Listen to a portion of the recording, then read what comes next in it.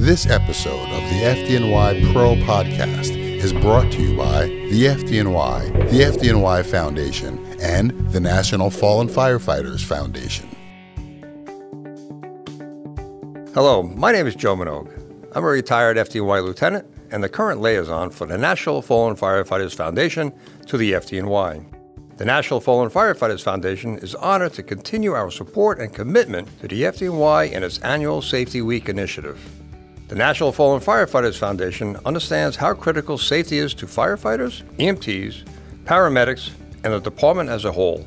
Offering our support to the FDNY for this important Responding Safely initiative is in line with our mission at the National Fallen Firefighters Foundation. As always, our goal is for everyone to go home at the end of their tour. Our programs and services support the entire fire service community, including all members, their families, and the departments they serve under. To learn more about the National Fallen Firefighters Foundation and the programs we offer, please go to our website at firehero.org. Thank you, and stay safe.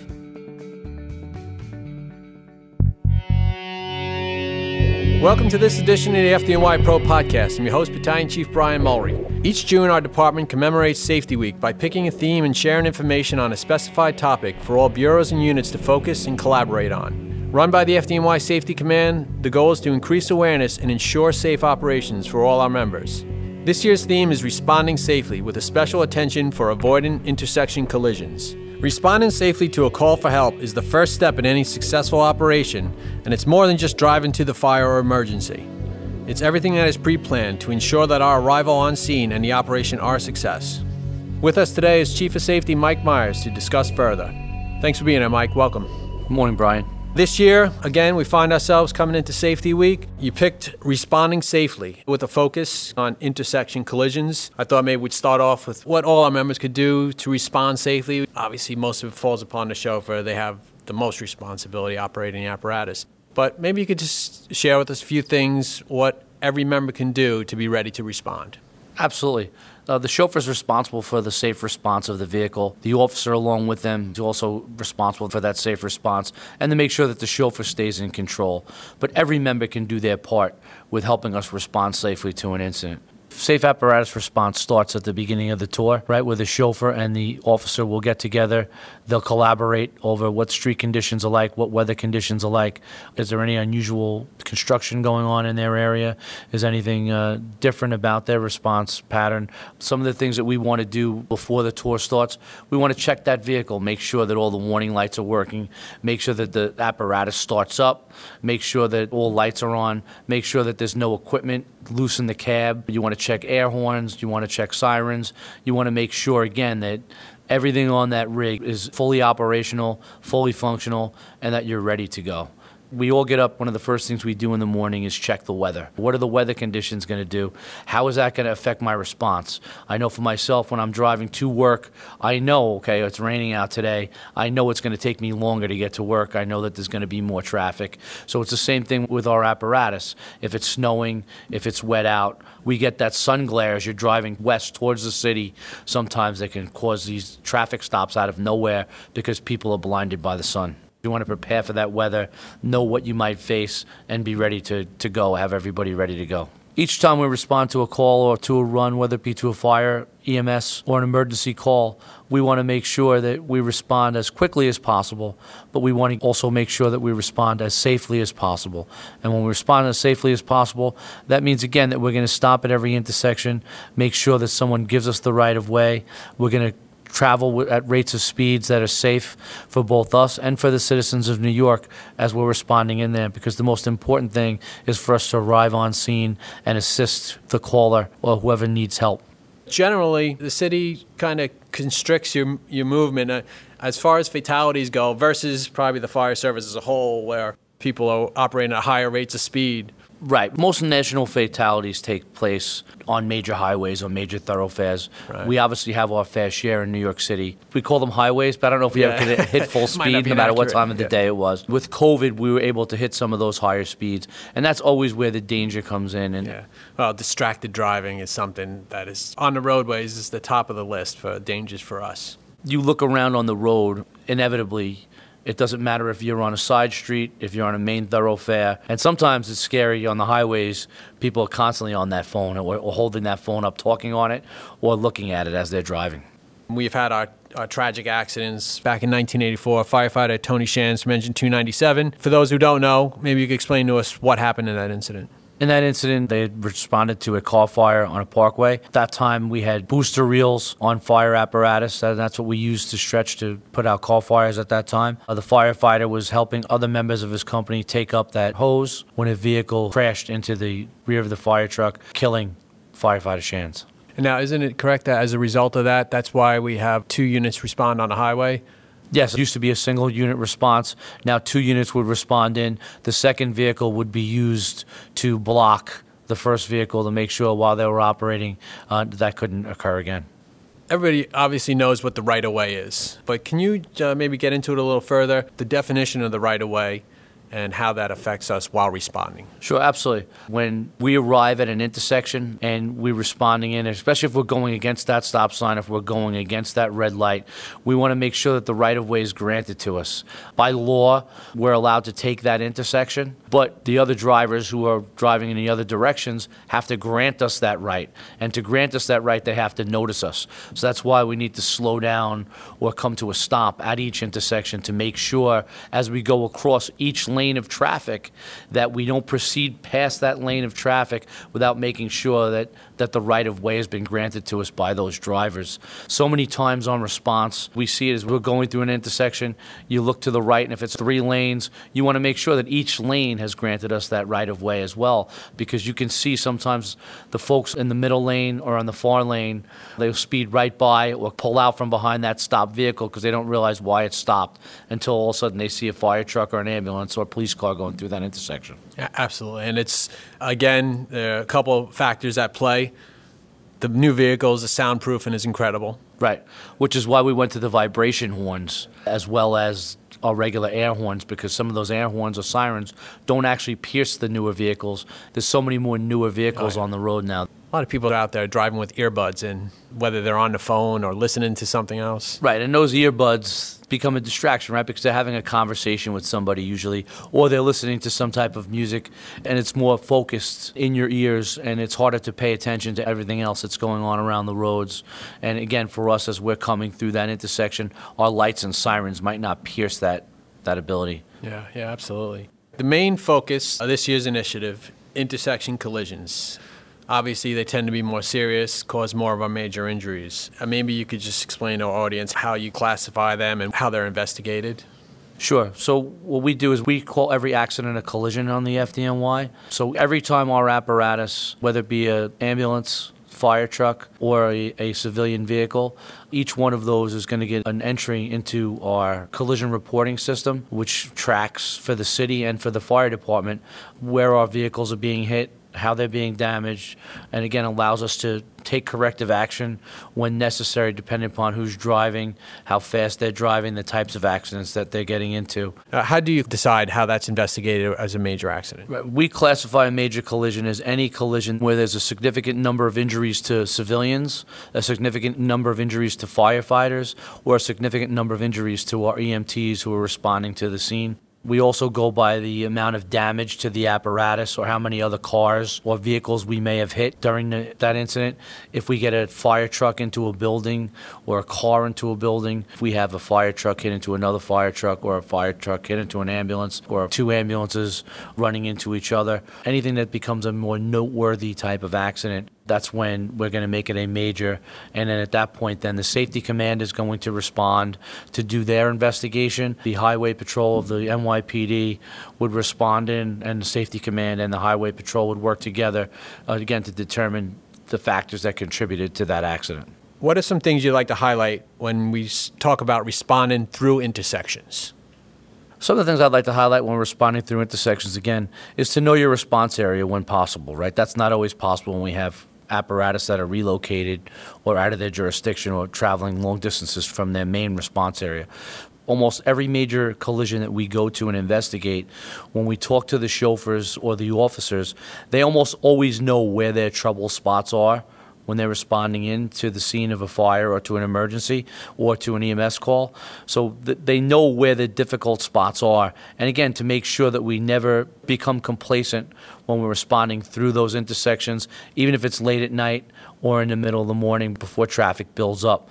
So we want to, again, make sure that we know our area. That's probably our number one thing that we need to know. Again, it's up to the chauffeurs and the officers to be aware and have that situational awareness. So when that chauffeur's responding from out of their regular response routine, again, they're unfamiliar with the response pattern to the address or to the firebox or to the EMS call. So again, that's going to completely change their mindset, and they'll lose that comfortability they have, as well as the other units aren't going to know where you're responding from or where they're going to encounter you along their route to the fire or EMS box. Yeah, and it goes back to situational awareness. I guess that could arise also when you have relocators operating in an area too. Right. So a relocating unit would be when we have a unit that's out of service.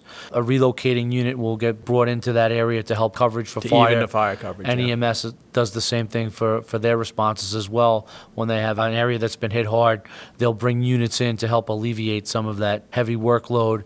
And again, those units are not going to be as familiar with the response patterns. In your Safety Week literature, you talked about covering the brake as a tactic to result in shorter stopping distances. Maybe you could explain that to us. So when we talk about covering the brake, what we're talking about there is you want to take your foot off the accelerator pedal and you want to put it on top of the brake. Not hitting the brakes, but just reducing it, taking it off that acceleration and putting it over the brake will allow you a much quicker reaction time, almost 3/4 of a second.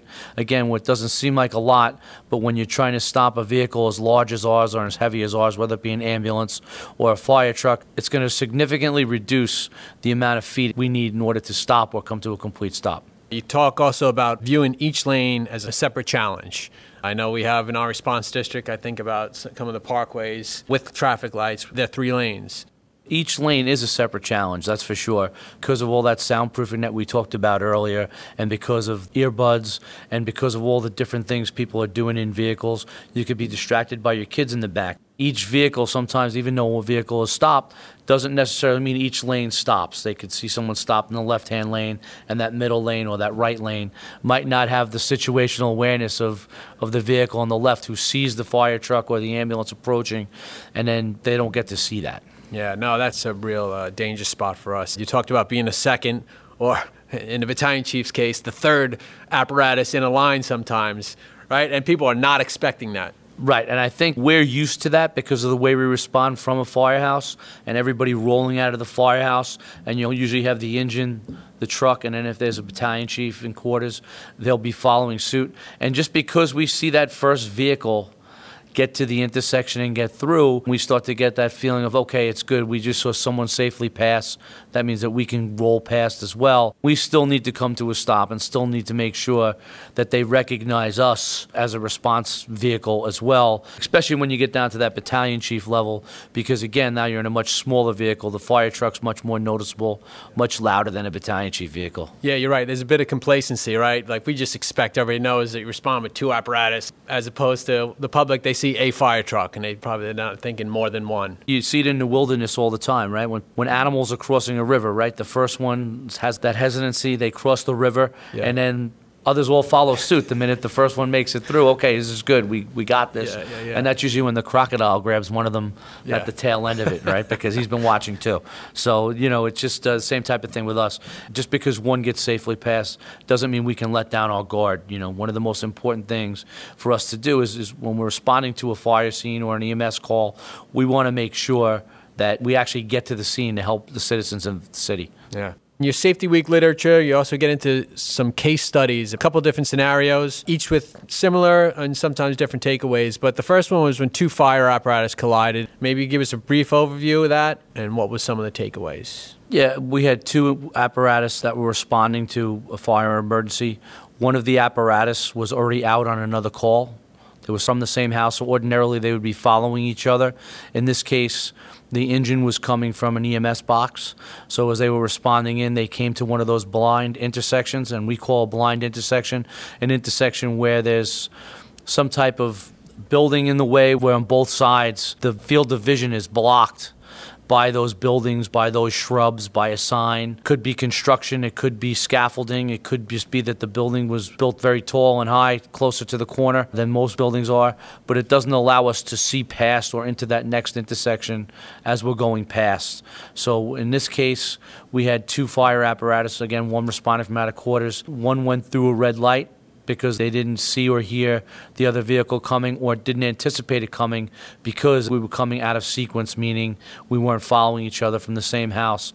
The apparatus with the green light was going through. One of the other companies went through the red light because they thought that they had the intersection. They wound up actually hitting each other in a total L-type collision. Yeah, and certainly that's a real danger spot for us, unexpected response patterns. We do the same runs over, we respond the same way, but sometimes runs come in while units on the air.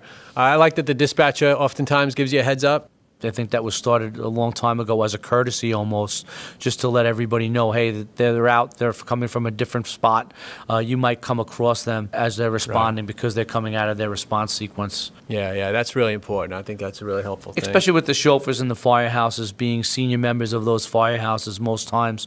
They know their response patterns and they know where the other firehouses are located, where they're coming in from, because they've been on so many calls throughout their history with those other companies. They kind of have an idea of where the other companies are coming in from. Another case study you cited was a fire apparatus and an ambulance collided at an intersection. Talk about some of the takeaways from that incident. Sure. And in this case, we had an ambulance who was responding to the hospital. We had a fire truck that was responding to a fire. Both units trying to help save lives, and in this case, met each other, unfortunately, at an intersection where they collided. And with the takeaway there was construction scaffolding at the incident? Again, there was limited construction visibility. Limited visibility, and there was construction scaffolding that surrounded the building on all 4 sides. So as the ambulance was coming down the block, they couldn't see to their left, which would be where the fire truck was coming from, and the fire truck couldn't see to their right, which was where the ambulance was coming from.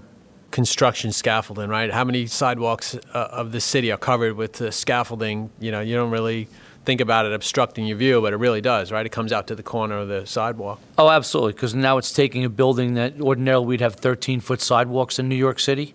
So now you have that scaffolding that covers those 13 feet.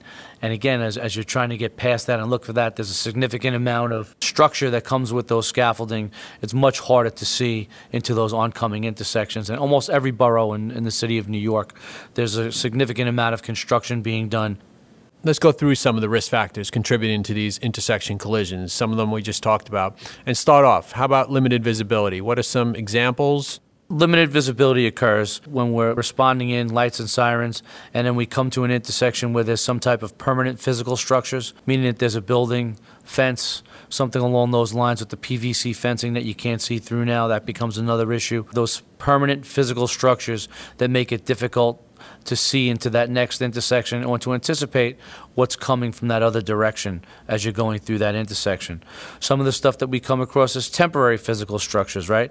That would be our construction scaffolding, construction fences. Sometimes it can be large parked vehicles. Sometimes you wind up with buses that are waiting to onload or offload, trucks that are delivering, so those parked vehicles can add to it. Some of the pickup trucks and some of the other larger vehicles make it very difficult to see into that intersection. You have double parked cars sometimes that also make it difficult to see what's coming from that other direction. Then we have other stuff that's topographical in nature, like hills or dips or curves in the road, as well as unusual intersection configurations. One of those type of configurations in an intersection, a normal one we see is where you wind up with 3, 4, or 5 intersections or avenues all coming in together. I used to work in Times Square and Broadway, where 7th Avenue and Broadway cross.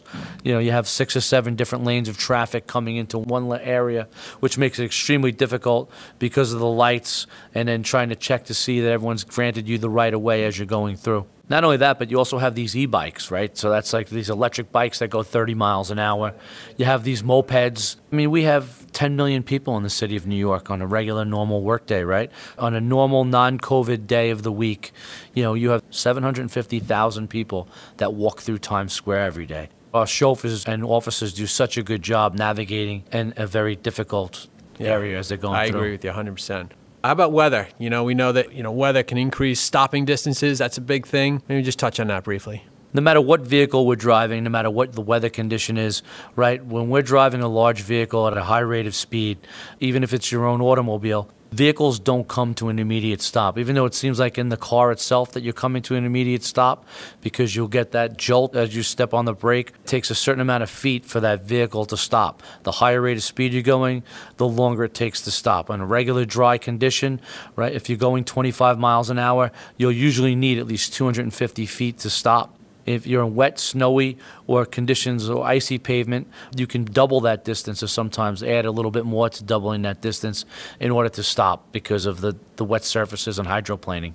They focus on this section about traffic control devices, meaning stoplights and stop signs. Really, it's what we have here in the city we deal with. How do they impact the risk of a collision? Traffic control devices, half of our intersection accidents occur when we have traffic control devices at intersections. Most intersections in New York City on the main thoroughfares are always going to have a traffic control device. Some of the smaller towns or somewhere else outside of the city might be a little fewer and further between, but usually even most of the areas of the city, you'll have stop signs. It's almost unique in New York City, depending upon which borough you're in. When you come to an area that doesn't have a stop sign at every intersection, it's almost uncomfortable when you're driving through them, but they'll have some type of a stop sign on one of the directions, at least on those type of avenues. Every time we're going through one of those, if not coming to a complete stop or inching out, we're increasing our risk of accident by 50%. Yeah. And another big impact is traffic density. We touched on this a little earlier about how, it's been a little lighter lately. But maybe we could talk about the time of day and how it affects the traffic patterns and our risk. Traffic density is a huge issue for us when we're out there. As we're coming out of COVID, I think we have even more vehicles on the road right now, especially in the late afternoon, than we had even pre-COVID traffic. So we have a large amount of vehicles coming in and out of the city. So that traffic density is very high. So when we have the time of day where traffic density really affects us, it's hard to get through or get around those vehicles. People will move out of your way. People don't know what to do when an apparatus is behind them. They're supposed to go to the right. A lot of times they'll stop. Go to the left. Unexpectedly. Panic. This might be their first time encountering a fire apparatus or an ambulance, so they might not be used to that. Highway traffic density obviously affects us, right? Because if we have a lot of density, we're not going to be able to get high rates of speed, or we're driving in a lane that might not be a lane or around. So again, you have to be careful with that. Low traffic density is really dangerous for us because that's when we're able to pick up significant speed, and also the personal vehicles around us are able to pick up significant speed. It goes back to time of night also. You have to, those accidents on Saturday at 4:40 in the morning, right? The most dangerous ones. We have a parkway that runs through our district, and those are the ones where there's a high rate of speed. You worry about the time of day with people out. Right, and they result in a significant amount of injuries, even if it's not a fire apparatus or EMS apparatus involved in it. Even when we arrive on scene on those, where the vehicles are traveling fast, low traffic density definitely increases collision risk. All right, well, listen, this has been great. You've given us a lot to think about. I wish you luck with the initiative this year. I'm sure it's going to help get the word out there and make our job safer. We appreciate you coming down. Absolutely. Thank you very much. And again, the only thing that we try to do in the Safety Command, and every officer on the FDNY tries to do, whether it be for fire or EMS, is to make sure that everybody goes home in the same condition that they came in to work with. All right, terrific. Thanks for coming down. And thanks, everybody, for tuning into this edition of the FDNY Pro Podcast. For more training and information from our subject matter experts, go to fdnypro.org. FDNY Pro is online at fdnypro.org. Subscribe today and get inside access to the FDNY. Learn more about our publications, professional conferences, and other tools for first responders. Train with New York's bravest.